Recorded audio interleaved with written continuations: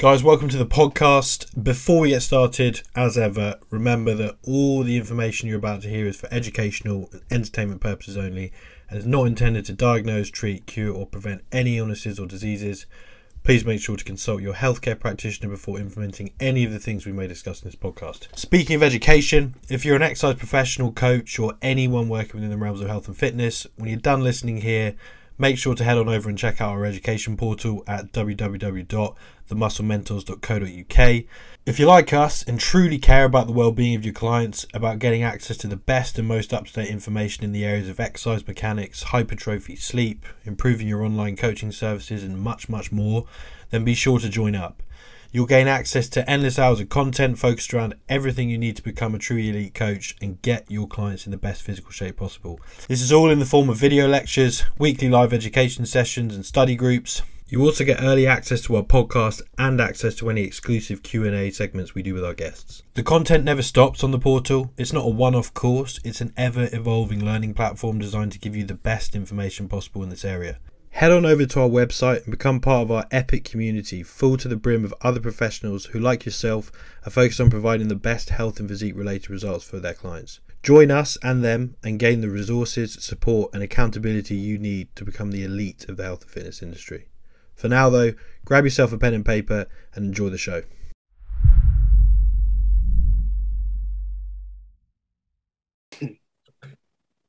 Welcome back everyone to the Muscle Mentors podcast. Joined by Paul and Ross, and you just missed possibly the most brain fart heavy intro ever, which I had to cancel and redo, where I just forgot who was here. Luke, what did you say? Nothing. Right, guys, welcome to the podcast.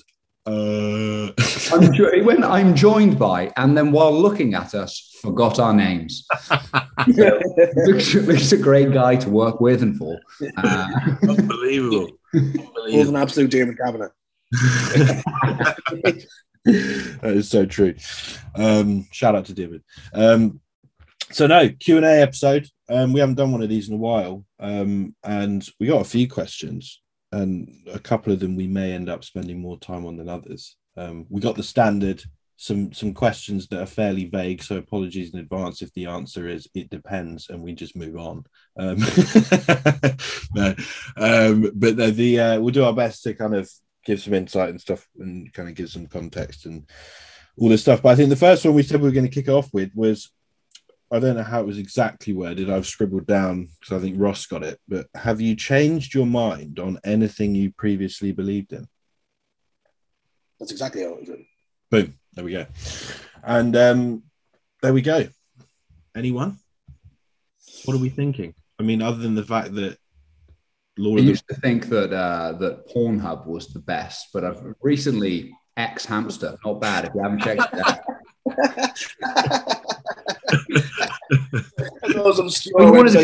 Fitness. Okay, my bad. Like the Lord of the Rings. Well, there is probably a parody with Lord of the Rings. You know what I mean?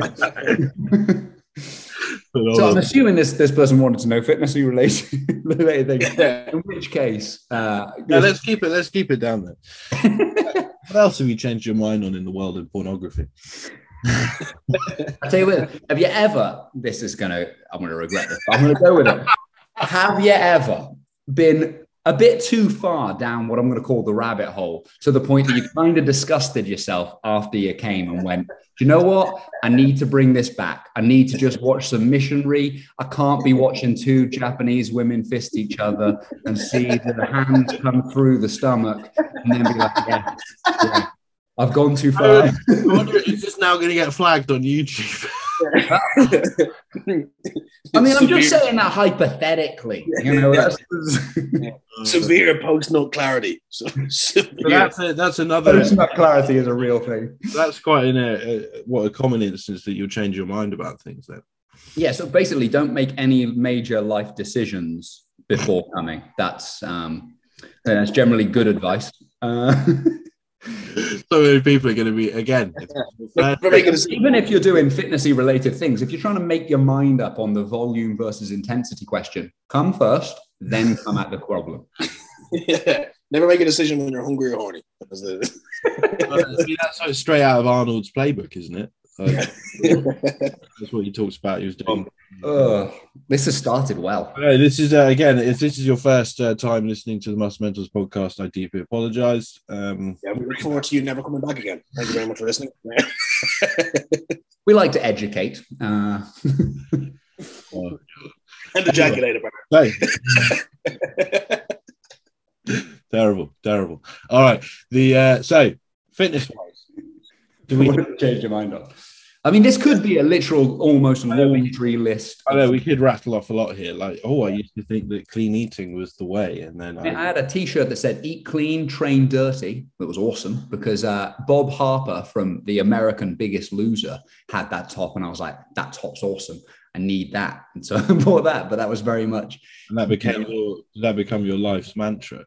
Mate, I mean, did you guys ever do the thing where you only ate single ingredient foods? Like I could, which was like, okay, so I could make things, but I had to make them from scratch with the single ingredients if I was to have anything. So, I could make a stew, but I had to make it because buying the stew with those single ingredients already combined wouldn't be eating single ingredient foods. But when I combined them, then it was eating single ingredient foods. So the way you're meant to do it is if you basically would get the ingredients for the stew, cook them individually, and then have one bit of one, like a carrot on a plate and then a potato on another.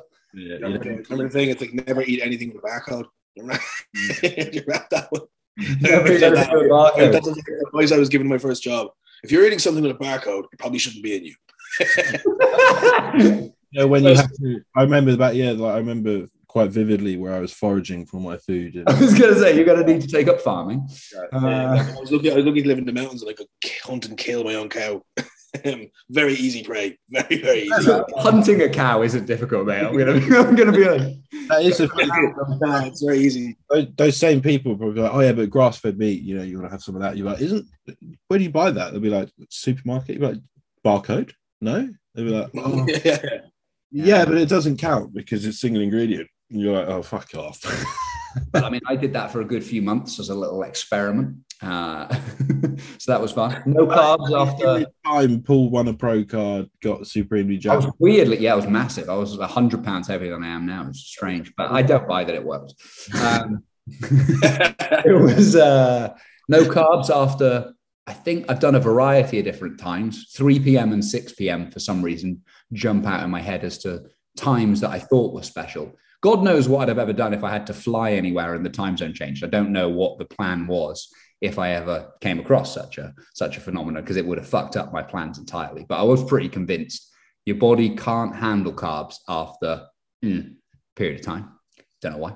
Yeah. But did that for a long period of time. I remember as well, just, zero carbing it because you have to improve insulin sensitivity. And that's Yeah, and I had to have a gram of fish oil per % of body fat. That was a fun one. You still do that. That's valid. That's definitely valid.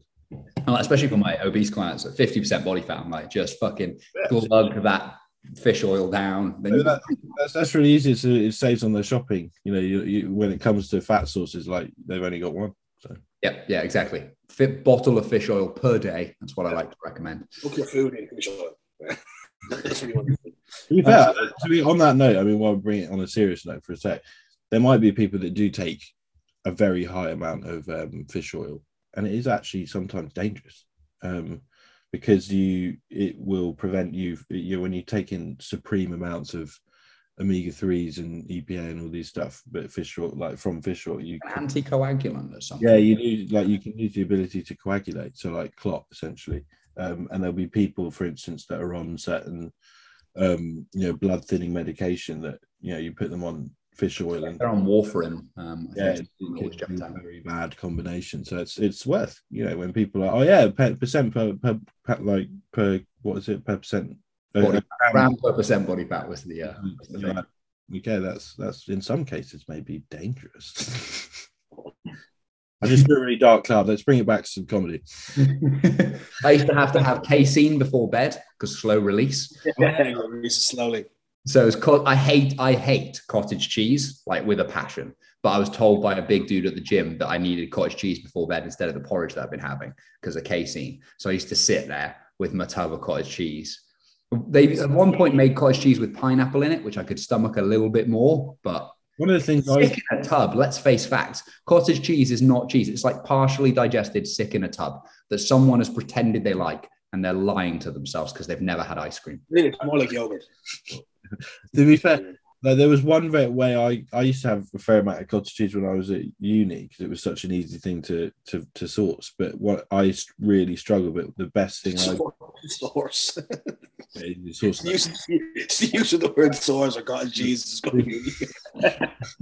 It is like he's got a cottage cheese dealer somewhere. Yeah, there's a global shortage, mate. We're really struggling to get it to you. I got the cheap stuff. We've got it coming in from Poland, but you'll be fine. But getting pesto and mixing that in actually works so well. Like, mate, genuinely, it was the one. This is the most middle class uni thing I've ever heard. I had cottage cheese and pesto. Hey, mate, you cut through that weird, like, you know, sometimes. I was eating super noodles at uni, mate. What are you fucking cottage cheese and pestoing? Hey, I took it seriously, right? You need that protein, need those healthy fats. It's too easy. Bit of green in the pesto. I mean, mate. I mean, it genuinely is pretty good. I haven't had it for years because I think I had. You get someone eat this and let us know if this holds up. It's something I changed my mind on. Cottage cheese. I just don't like it anymore. Like, there you go. I never liked it, but I just thought I had to make myself do it, which is so true of the early years of training and things, isn't it? When you think back, you're like, I used to do so many things I very much consider unnecessary now. It's not that they're terrible, it's just they're unnecessary. You don't get any more bonus points for eating things that are miserable. I used to do the protein shake. It's like end of session, end of set, like last set, as soon as the rep's done, protein shake. And if it was delayed by like 10 minutes, you're like, fuck's sake, I just lost muscle. Really? I remember sitting in a sauna back in Hereford after I finished working out, and there was me and a mate were sat there, and there was this dude who must have been, we were probably like 19 or something. There's this dude who was just wandering around the sort of changing room bit, then came in, and he must have been about 30, pretty big dude, reasonably muscly. And someone had said, like, asked him this thing, and he was like, he said he didn't take protein shakes. And I was just like, how is he massive then? I don't understand. What do you mean he doesn't take a post-workout shake? This doesn't, of course, like, something's wrong here. Something's like, I remember being genuinely confused by this piece of information coming to me and really doubting whether it was true because I just couldn't see how this guy could be big and not be taking protein shakes. I got I don't know if you guys ever did the thing where, you know, you hear some of those top bodybuilders and stuff, they're like, oh yeah, you know, you should be having protein every few hours, so you need to set an alarm, wake up in the middle of the night. Yeah, the Hugh Jackman. That was awful. Like that was like throughout uni, you know, just set an alarm for like 3 a.m. and you're like, smash protein shake. It's like, why? I followed a diet I got literally off the back of a Dorian Yates tub of protein that was like, breakfast was like 5 hard-boiled eggs, 2 slices of toast with peanut butter, and 100 grams of porridge. And I was like, not any of that protein shake. That's interesting marketing. Yeah, it was such a dense breakfast. I used to sit there with a pint of water, and like by the time I got to the hard-boiled eggs, I'd essentially like put the egg in my mouth and then neck it immediately with the water and just try and swallow the thing whole because I was so bored of chewing. I was like, this is grim. I used to crack raw egg whites into a pint glass back in the day when I first had. Actually, you've never done that. What, the Rocky? The old Rocky fucking. Yeah. Yeah. I can't remember. There's a film where someone tries that, I think, and I remember he's like, yeah, just and he literally goes to drink it, and just immediately throws it. So much stupid. Yeah. What else have we changed our mind on? I mean, powerlifting is probably the obvious one from an exercise perspective, thinking that everyone has to squat, bench, and dead. Yeah. Well, I mean, not even in powerlifting in that sense. It's just like the big 3, you know, because in the realms of hypertrophy, you're like, oh yeah, people don't have to do that stuff. You know, you were reading T Nation, and everyone under the sun recommends having almost standards for what should your clients be able to lift in the squat, the bench, and the dead. Like, there was no debate about whether they had to do them. It was they had to be this strong at them as well. Like, so it was a given a priori that they had to do these lifts. I mean, that's structural balance. Remember structural balance? Yeah. Your front squat should be like 70% of your back squat, or I think it was 80%, something like that. Your dumbbell press should be 65% of your total bench press. Yeah. I remember there's a gym for those listening. Yeah, there's a gym in Germany that I remember when I was following bodybuilding more closely, and they had like the FIBO Expo. I think it's in Cologne, yeah. And they I think it's called Muscle Gym or something. And to even get a membership, you have to be able to, like, if you're a male, you have to be able to bench 100 kilos and deadlift. I think squat, bench, and dead 100 kilos or something. It's just like, that's it was a random way of getting it. Could even be a gym where it's like no women allowed or something. I think it's one of those ones where it's just like you get one guy that could go in and be like, yeah, I can't bench because I've got a fucked up shoulder, but can I still come and train here? And they're like, no. Yeah. Nine. That's about as much German as you're getting from me there. Yeah, same as like then I guess everyone, free weights definitely better than machines, right? Totally. They definitely did that for a really long period of time. To be fair, that used to baffle me as well and confuse me and make me upset because people like I would remember. I thought to say when I was coming up, if you will, like I'm still relatively new, not relatively new, I'm doing it a long time, but like I think it's that back home in Ireland generally, people are they're a little bit behind, and a lot of old ideas and old school bodybuilding coaches and. Relatively early in what I was doing, I started to kind of expand my horizons so far as how I think about exercise and how I kind of think about, okay, what do I need to do, quote unquote. I remember I'd put things up and I'd post social media, and this shit you would get, for using a machine, for attaching something to this, because you've seen somebody who's far better than the people who are giving you shit for it do it, and it used to get me so upset. I remember sit with Grace, like, why is this happening? I'd be questioning everything, kind of way. And then it took a couple of years, and then I moved to the UK to kind of find out that I was probably onto something here. The hatred I had for the Smith machine for such a long time. I used to say it was nothing more than a glorified hat rack because I think I got that line from Poliquin on an article as well. I was like, it's a good line, so I'll just use that one. And I fucking love a Smith machine these days. Yeah. So do I. People used to say because it's a fixed path of motion, it must be bad for your shoulders. Like, that's fucking stupid. That's the shit I used to get for using Smith machines. To this day, the same person still says the same thing. And then they'll go on a chest press, like a machine. So this is the same individual who can only now do deadlifts. See, the only exercise they can do is a deadlift. They can't bench. They can't. They're not able to do it.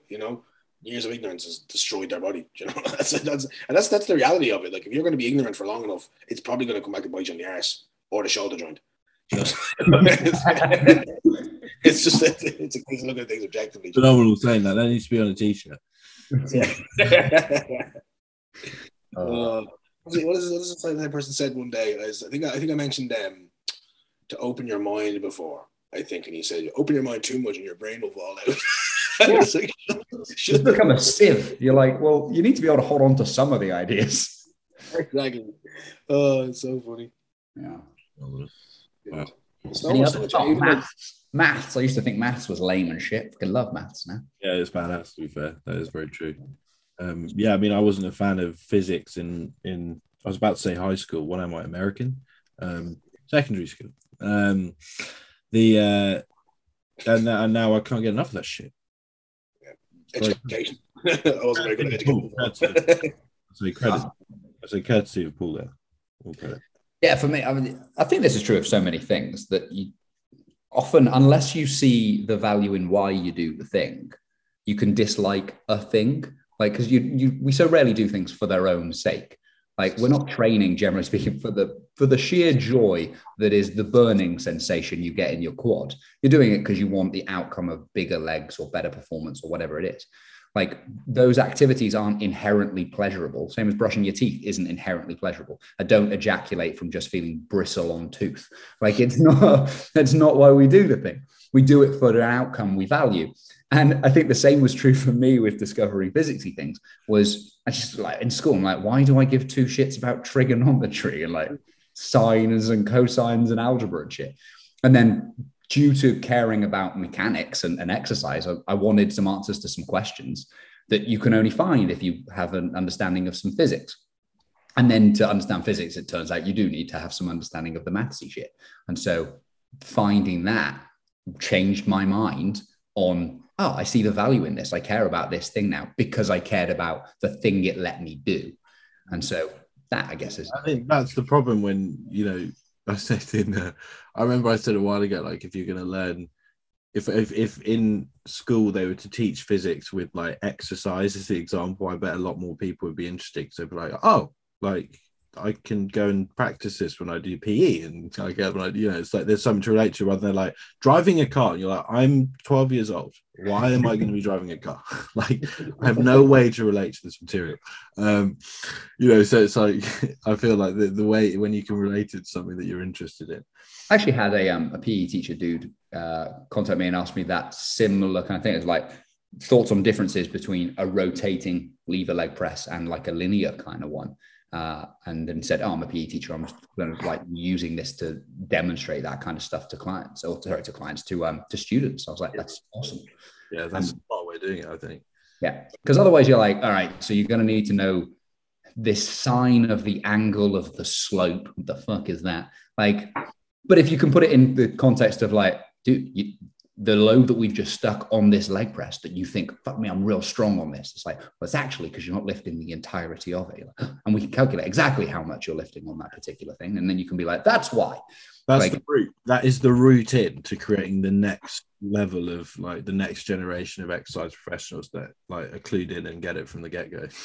Start teaching them it when they're in GCSE to be like, oh guys, yeah, when you're doing exercise, this is the physics, and then they'll get to like doing level 3 personal training courses and be like, piece of piss. And then they won't be so freaked out when they come across RTS and such. Yeah. Although the odds of all the school kids wanting to work out are slim. Oh, yeah, I like it. You'll get basically just like, it will be the flip side where all the nerds that were interested in science will become supremely jacked. Like, it'll be quite an entertaining time. I mean, I'm still thinking that like there's someone out here listening going, will I ejaculate when I feel bristle on tooth? There probably is, because there's some fucking weirdo into almost anything you can come up with. Anyone who's into feet, just know that I'm judging you. I don't understand it. What's with the toes? Feet freak me the fuck out, bro. I'm so freaked out by them. Here's one of the things, right? Like the foot fetish is apparently one of the most common fetishes, right? But I actually don't think I know anyone who's ever admitted to having it. Like it's one of those, it would be like a shameful one where it should be like. But I feel like the kind of person who is into a foot owns it. Do you know what I mean? They're the kind of people you can't shame someone who loves a foot. They're like, yeah, I fucking love a foot. Get a toe up my nose right now. Like they don't care. And yet I don't know. So I want you, if you're one of these foot weirdos, you know, embrace your weirdness. Just DM me. I want to know who's out there. Don't send me a picture of your foot, though. I don't want to see your foot. Yeah. I do want to know that you're into it. And now also let's troll Paul and just send him loads of pictures. I'm going to get pictures of feet now, aren't I? That's spoken like a real person who likes feet, Paul. Just saying. This is all an act. Yeah, exactly. Guys, I fucking hate Where did you randomly bring up feet? I hate feet and tits. So no one should send me pictures. Yeah, feet or tits. That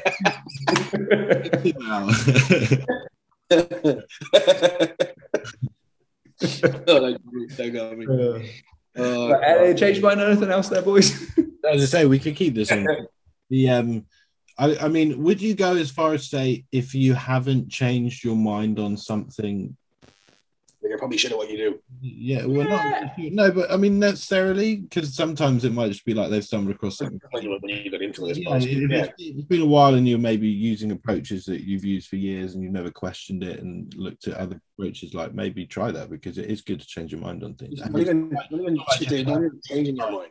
Yeah, because all this stuff here where we're talking about, we changed our mind. We've changed our minds in light of stronger evidence, basically, to the contrary. So it's just like, oh, what we believed. It's not just like we went, oh, this other thing sounds good, I'll just use that. It's like we had this belief, and then someone or some piece of information came along and challenged that belief, and we were like, oh. I can't remember who said it, and I feel oddly it might be Muhammad Ali, but he said something to the effect of like, if you see the world the same way at 50 as you did at 30, you wasted 20 years. Like, that's name me a way of growing that doesn't involve changing. Like, I don't know one. And so therefore intellectual growth must involve changing your mind on things and changing the way you see stuff. And that's cool. You should absolutely own that stuff. There's going to be things in here I've forgotten that I've even changed my mind on. Yeah. But we often forget those bits and pieces along the way. Like, shit, yeah, I did used to think that, or I did used to do that.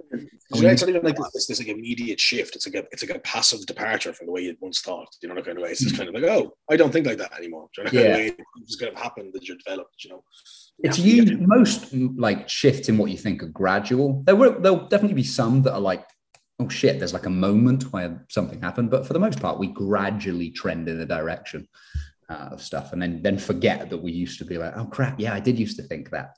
And then sometimes we make that mistake of thinking that other people can get to our conclusion without walking the path. And I'm not convinced that's the case. Yeah, true. Boom. Next up. Next question. So, I mean, I think there's a couple of vague ones, but I mean, one that could be quite interesting. So basically someone's asked, the translation, or the easier way of saying is, are there any good like audio books, podcasts we'd recommend for clients helping with their mindset and stuff like that? No. None. To be fair, like the Muscle Mentors podcast is pretty good for mindset, I've heard. That'd be good if we hadn't just spent the first half an hour of this discussing porn and half an hour. But I mean, it's not an area. Personally, I haven't dug into the mindset side of things massively. I know there's probably more. I could look into that side of stuff, but you know, I'm just shit hot on all that stuff, so I don't. Yeah. I've briefly touched into people like Jocko Willink. I think he's quite good. It depends on kind of what you're after from a mindset perspective. You know, if you're looking for something to kind of nurse you into, you know, this kind of state of everything's going to be okay, then you know there's probably something separate. But when I'm looking at anyone who's going to orientate around how you think, it's like a kind of a motivational kind of thing. You know, like kind of hard work, that kind of stuff. You know, I like that kind of thing. To be fair, like I've interpreted this question. I was just looking at it again, how he's actually written it. He's basically said, you know, resources, importance of and good audio-based resources for positively altering client psychology. That doesn't necessarily mean mindset. It just means finding what they enjoy, to be fair. I mean, the first place, I was thinking if I was starting and I actually recommended, I had a new client sign up the other day, and the big thing that flagged up in the consultation process was she doesn't really have any hobbies outside of training. And I was like, well, that's something we can explore. But it wasn't me just being like, okay, you need to go and do this. I was like, you know, you need to kind of come up, you know, write a list of all the things you've enjoyed doing, and then maybe think about trying to get started doing them again. And if that's like reading books that you're interested in, or going and doing activities that you previously did and haven't done, or learning something new, I think they've got to pick that stuff. So I think if it was a case of finding audio based resources for them, you'd want to have a conversation with them, right? Yeah, I think we can differentiate slightly between like, okay, is this because you want to change your client's mindset and approach and the way they view the world, or because they've said that's something they want to work on? Because they're slightly different things. And then as you've just noticed, okay, well, Ross there likes Jocko Willink. And so Jocko's podcast, for example, opens pretty much every single time with something from a horrific event in a book. And as someone who really enjoys history, I like that aspect of it. And I think it informs a lot of stuff to know the full spectrum of what human beings are capable of and what life can be like. But just because that's where Ross might be interested, or I might be interested in that for a slightly different thing, doesn't mean the client in front of me is coming at it from the same perspective and needs help with the same things. In which case, someone like Brené Brown might be better suited for this particular person, or Jordan Peterson might be better suited to this one. It's much like a client in the gym, right? Like we can't give a hard fast, well, what do I do with this person until we assess this person and have an understanding of, well, what's their problem and where are they now? And how do we map out a route between those 2 points? And that is true when it comes to lifting things. It's true when it comes to diet things. And it's also true when it comes to psychological things. And so it is annoyingly difficult to give a complete blanket recommendation of those of that stuff. You know, we could be looking for Angela Duckworth and her concept of grit, which some people argue is just conscientiousness, one of the big 5 personality traits, dressed up in a different format. We could be looking at Chris Fairburn when it comes to eating disorder related stuff. You could check out the Instagram page, Break Binge Eating. I think Jake Linarden has got a podcast now, I think, on that particular stuff. If the psychological thing that the person is struggling with is related to those fields, if they need toughening up, quote unquote, well, does listening to Jocko or Goggins or co do that? Or are the people who listen to that already bought into that approach? I don't know. Does listening to that increase the outcome of the thing you're trying to increase? Or is it creating just a bit of an echo chamber, in which case it reinforces what we already think, there's absolutely no harm in that. No, not necessarily any harm in that. But that would be a different thing than, you know, if I'm introducing someone who's got binge eating tendencies and feels very bad about themselves, are they going to enjoy listening to Jocko in the same way? I don't know. And so we've got to take all that stuff into account. And part of being a professional is having the ability to recognize that and try and signpost which path might be better for this person, but still understanding that none of that can be done without listening to the person first. Yeah, sure. Valid. I mean, there's nothing else. Yeah. Well, just listen to this podcast. I mean, the audio ones, you just be looking at getting, for me at least, the audio versions of books that are worth checking out and kind of reading, to be honest. I mean, personally, I don't listen to that many audio books. I tend to either read books or listen to podcasts. I do occasionally listen to an audio book, but I either prefer reading the thing, or podcasts for me are a little more free flowing, a little less planned and thought out. And I quite like that feature of those. Like, one of the things I like about podcasts is it feels like you're hanging out with some mates to some degree without having to bother interacting yourself. You turn into that mate who's just part of a group who doesn't really contribute anything, but he's just always there. That's partially, which in the morning when I can't be asked to talk is actually quite a nice feature of those things.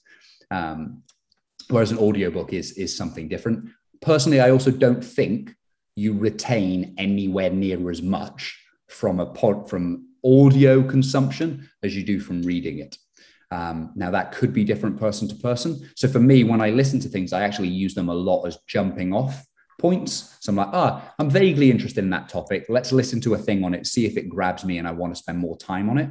And then in that case, cool, go and do some further reading in it. Or sometimes I can re-listen to a bunch of stuff over at similar topics, and you will slowly gather some more information, but it does tend to be slower. I'm a big visual learner. So if there's something that I am aiming to consume, like whether it's mechanics based, whatever it is, I would, but even, certain things that are like research based, I actually got this nice trick off Dearmood, because I benefit from having an audio component as well, is you can put there's a program I think you can get on the Adobe software when you get a research paper, or you put PDFs, you can get it to read it out. There's a thing you can do in the options. And so what I got from him, which really helps, because I do this sometimes with audiobooks, if there was, or certain things where there was the option to read something and listen to the same thing at the same time, so you kind of got both avenues. It's a nice way to consume stuff. So you're kind of listening. Yeah, it's quite nice. But and I did that, to be fair, with yours, Paul. When I got the audio from yours, and then I had the thing, I was kind of reading along and listening, which helps also eliminate distractions when you might be reading and then you hear something, you're like, oh, what's that? But also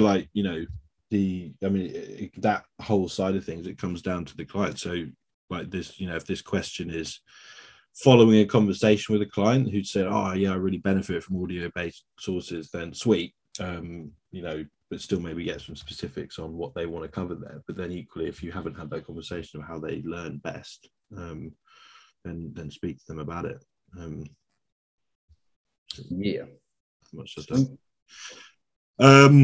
All right, should we flip it on some training stuff? Go for it. How long quick fire, how long should DOMs last? 17 years. Done. Too easy. Challenging the short and range. All right. So now, how long should DOMs last? There's a little bit of research on. Well, there's a lot of research on DOMs, and it's usually associated with muscle damage. It's not typically.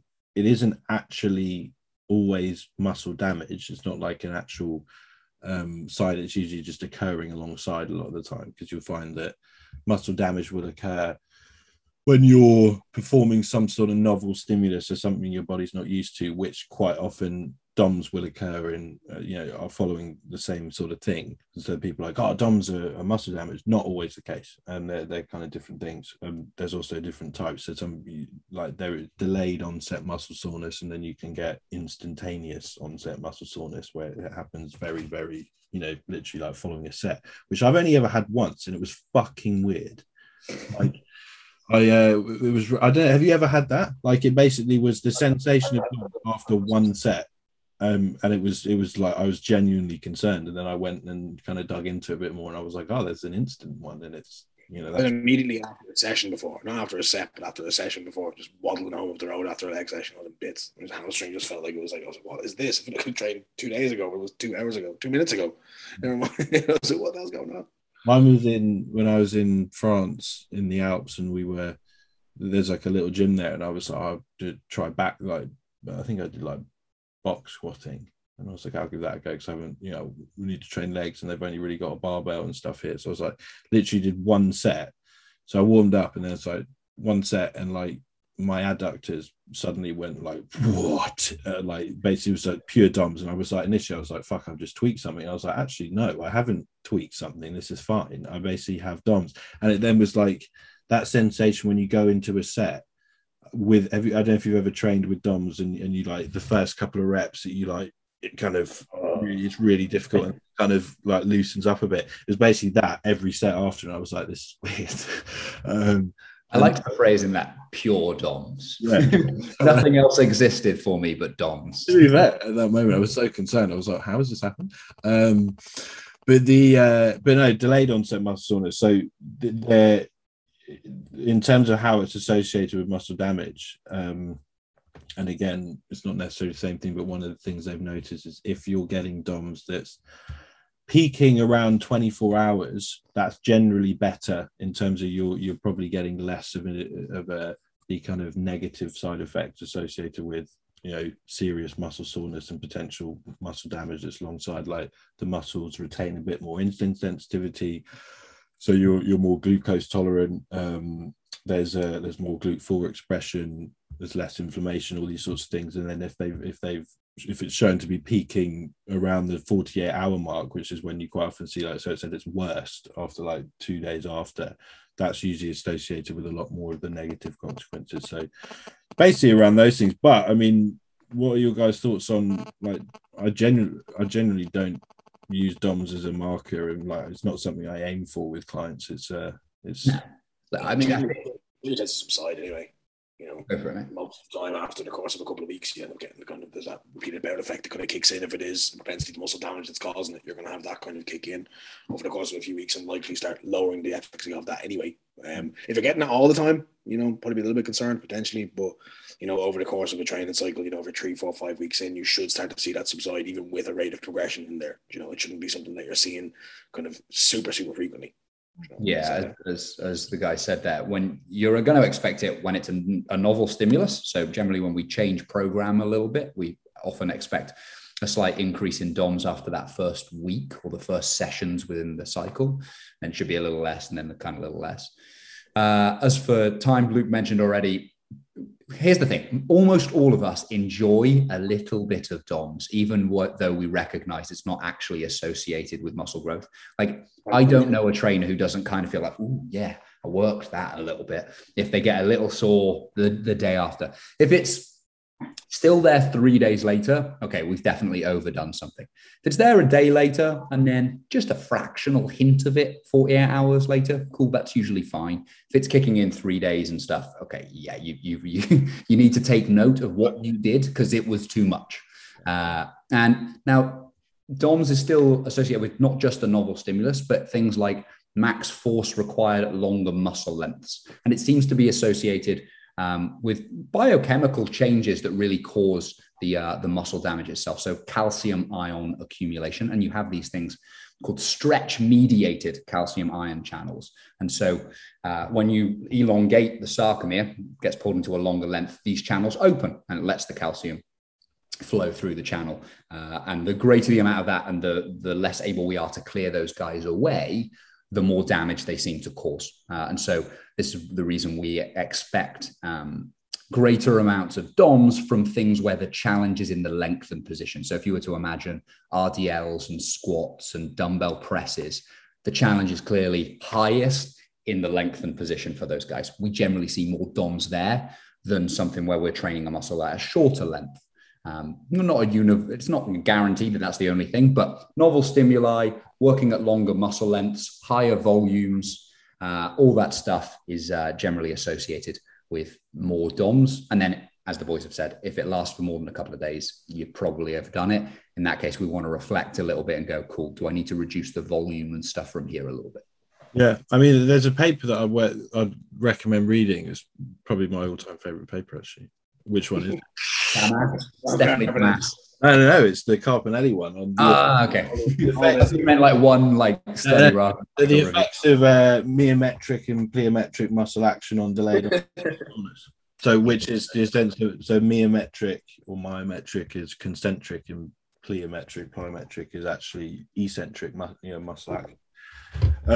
Very cool paper, and it was where they did an investigation where they actually accounted for essentially lifting a load against gravity and the speed at which you move and all these things. And they interestingly found that, so I'll let you read out. So practical application is the last bit. And this guy, Ralph Carpinelli, for the record, he seems to understand mechanics fairly well. So somebody who adores this man. This guy's find him. Get him on the podcast. Yeah, get him on the podcast. So he said, based on the results of I'll just read the whole last bit out. Paul should probably read this, he's the better reader. During most conventional resistance exercise, the resistive force, number of repetitions, and the amount of positive and negative work are similar during lifting and lowering. Based on the results of this investigation, persons initiating a program of resistance exercise should not have to avoid plyometric muscle action, so in this case, eccentrics, because I'll just call them eccentrics. Eccentrics per se did not induce greater levels of DOMs than concentrics when the resistive force was similar. However, novice trainees should be cautioned about the consequences of significantly higher DOMs if high-intensity plyometric, high-intensity eccentric exercise is employed, which is kind of what Paul was just suggesting there. Usually what they talk about in this is people, when the rep speed is not controlled for an eccentric, you do deal with a lot more force. So you're taking a muscle into an extreme length, weak position with more force than it's probably dealing with on the concentric, because the speed at which you're moving that thing is changing the resistance.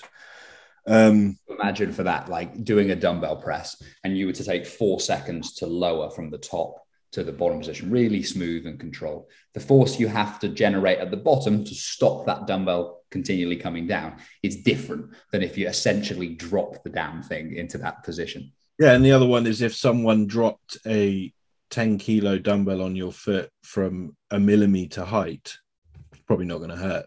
If they dropped it from a meter, it might hurt. Because it's going to pick up pace, right? So with the introduction of resistance exercise machines that control speed of movement during both concentrics and eccentrics and measure torque and power at a full spectrum of movement speeds, additional research is needed to examine the role of movement speed in accelerating forces in DOMs.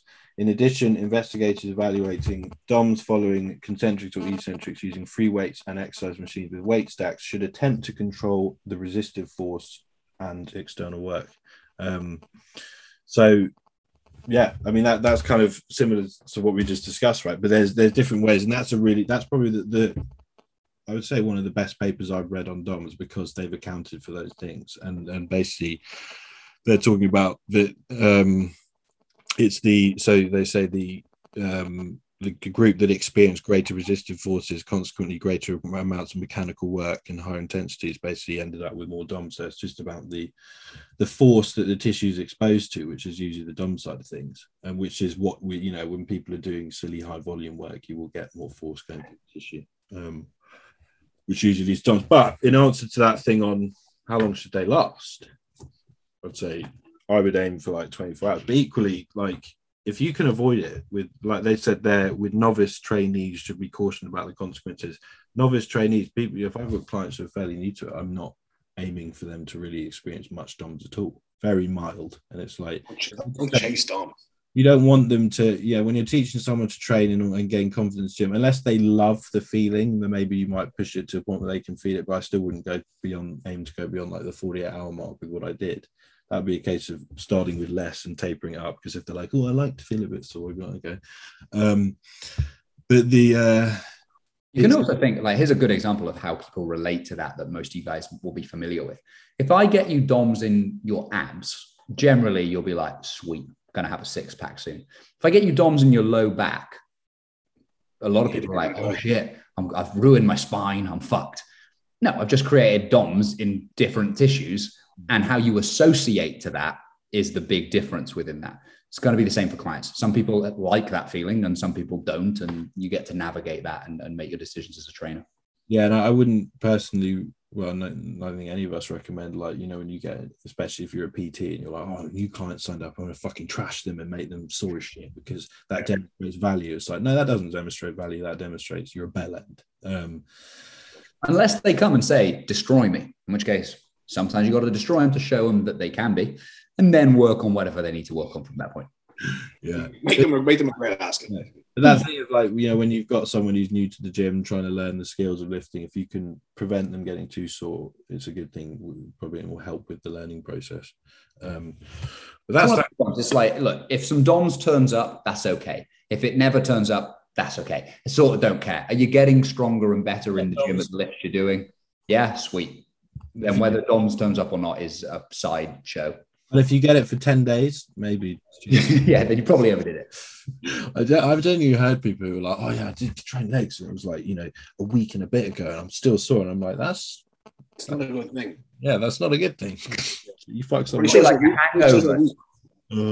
It's a bit like a hangover. Like, if your hangover lasts for 3 days, you definitely overdid it. If you got a small headache the next morning, okay, maybe that's all right. Like, there's levels to how fucked up you got that will show up in how long your hangover lasts. There's probably something as a comparison there. I've never used that analogy before. It vaguely works. I'm not okay. Move on. The last one is, well, the last one. There's two. There's not last two. Why do I keep saying last? There's two here.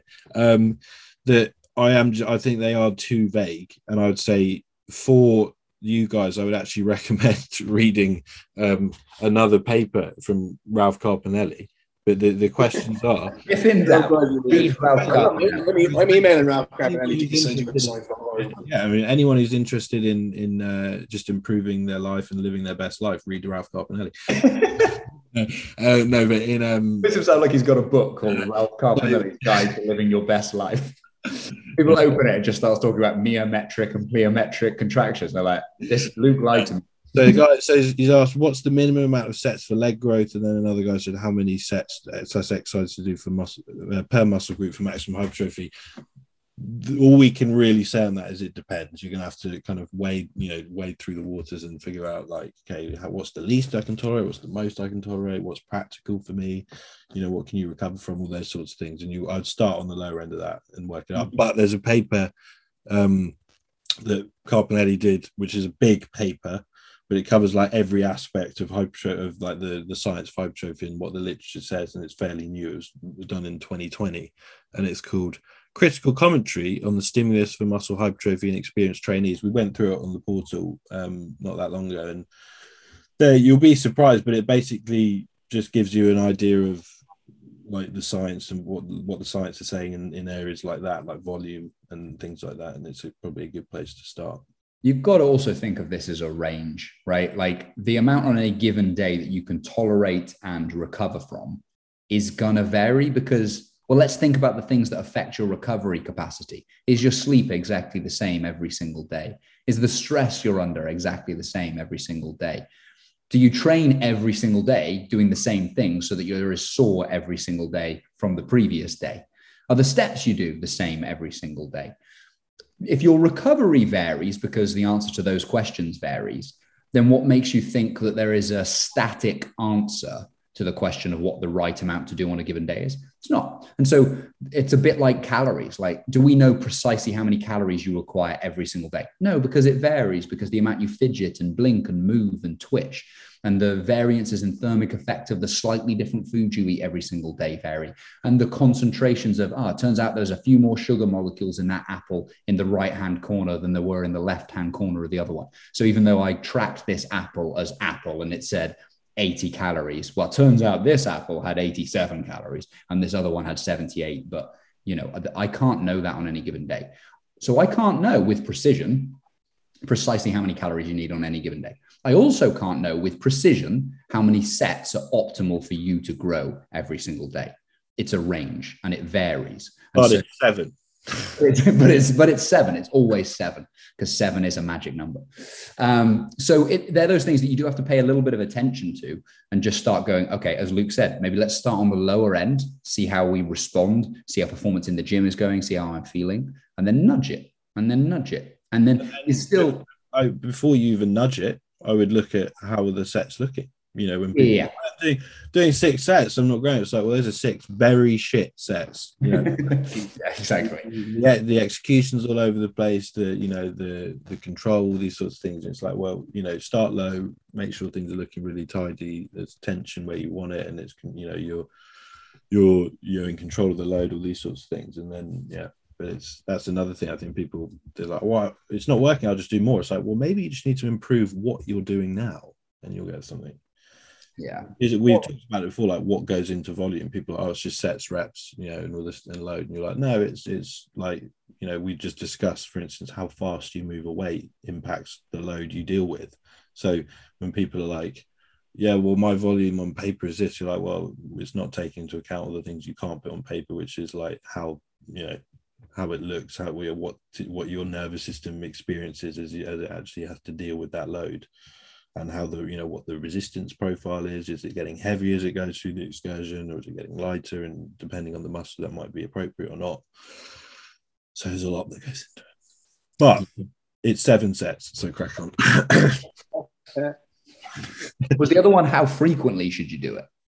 So what's the minimum amount of sets, and then how many sets as exercise to do per maximum muscle groups? They're both on sets for maximum hypertrophy. Okay. So that one, Paul was dying to talk about frequency. Make sure the sets are tasty, and then build from there if you need to. But you might find that you've done enough, and then also it's a case of expectations, right? You might actually be growing, it's just slower, like how fast do you expect to see a difference from the sets? I think that's such a common, even in people who've exercise professionals, people who know this stuff, they kind of get into the thing like, I've been doing it for I've been training for like 3 months, I've only gained a couple of pounds, and you're like, well, that's actually probably good. It's like, but I've seen this other guy and he's gained 10 pounds. It's like he's on git, or he's or both. Ross has gained 100 pounds. Like if I took that, I was like, fuck, I haven't gained 100 pounds. I'll be like, how natural as they come. Very good. What's that t-shirt you're wearing there, Ross?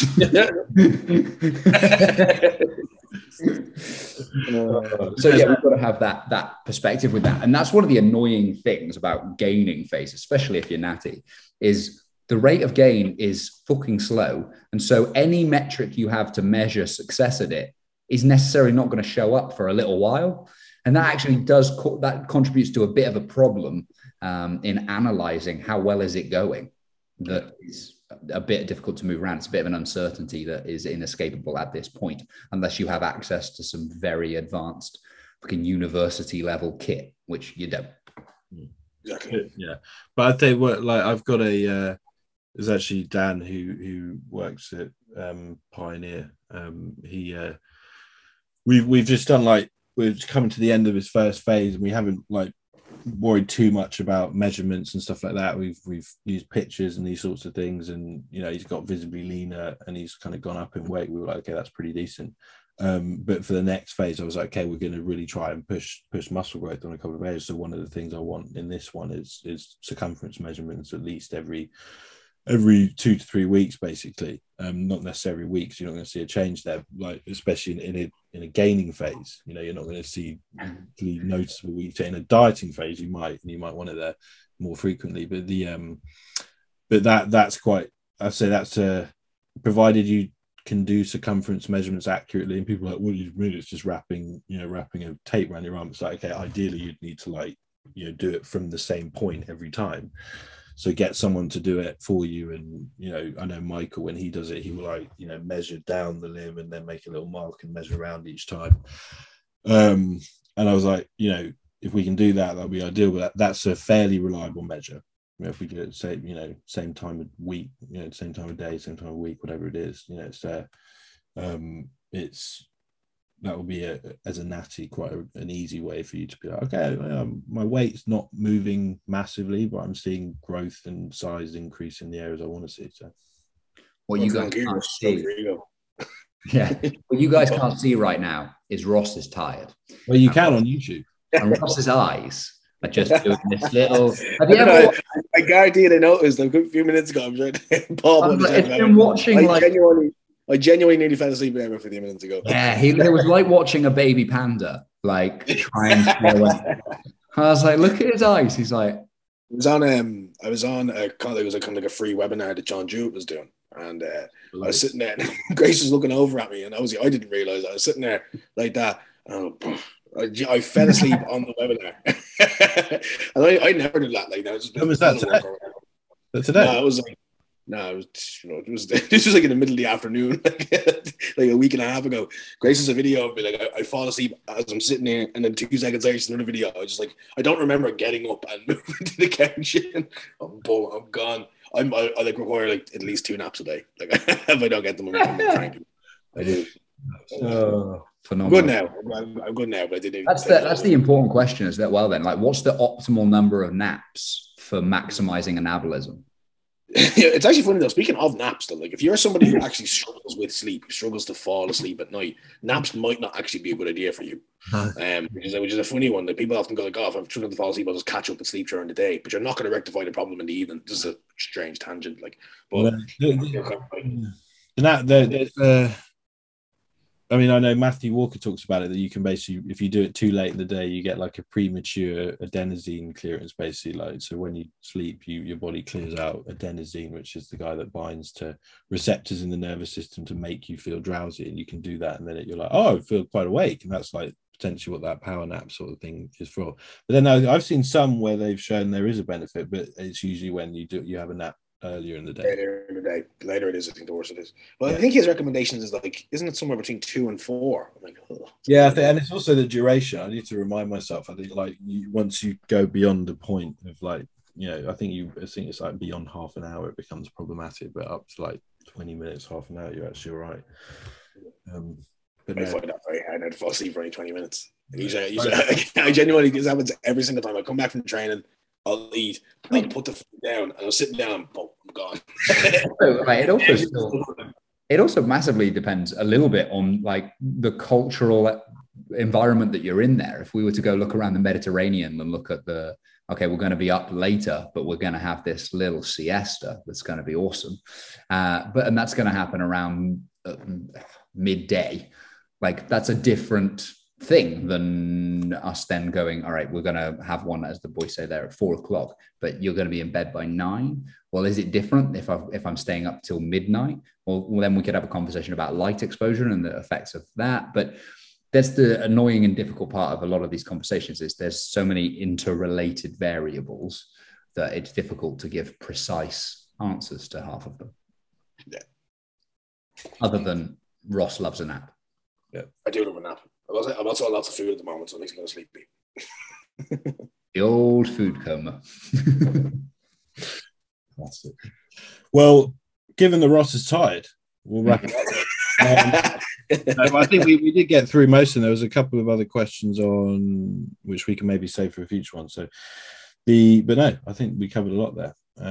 Paul's favourite porn, and a lot of other stuff I can't remember now. I'm glad that's the thing that stuck out for you. It's still good for you. Hey. All right. Thank you for listening, everyone, and thank you, guys. Peace. Thank you for listening to the Muscle Mentors podcast. Just a quick shout out to our sponsors who support the channel and everything we do in the realms of education and coaching within the industry. Firstly, our original sponsor, Supplement Needs. They've been with us from the start. If you're seeking the highest quality supplements on the market, particularly organ support and health orientated products, you can use code Muscle Mentors at checkout for 10% off your order. Precision Prep, our recently introduced food preparation partner, delivering the finest quality meal prep across the UK, featuring their new Pro Prep range, a concept closely developed with us to solve an issue we see day to day with time limitations and nutritional compromise. If you're seeking the highest quality nutrition delivered to your door for the best price, look no further. Use code Muscle Mentors at checkout for 15% off your first order and 10% thereafter. And lastly, Ra Optics, the highest grade blue light blocking glasses on the market with the slickest style. In a world filled with artificial light, particularly those with high screen time, I can certainly say I'm one of them. These can be a real game changer for sleep quality and recovery, something we use personally on a day-to-day basis. Grab yourself a pair by using code Muscle Mentors at checkout for money off all orders. Once again, thank you for your continued support. Until next time.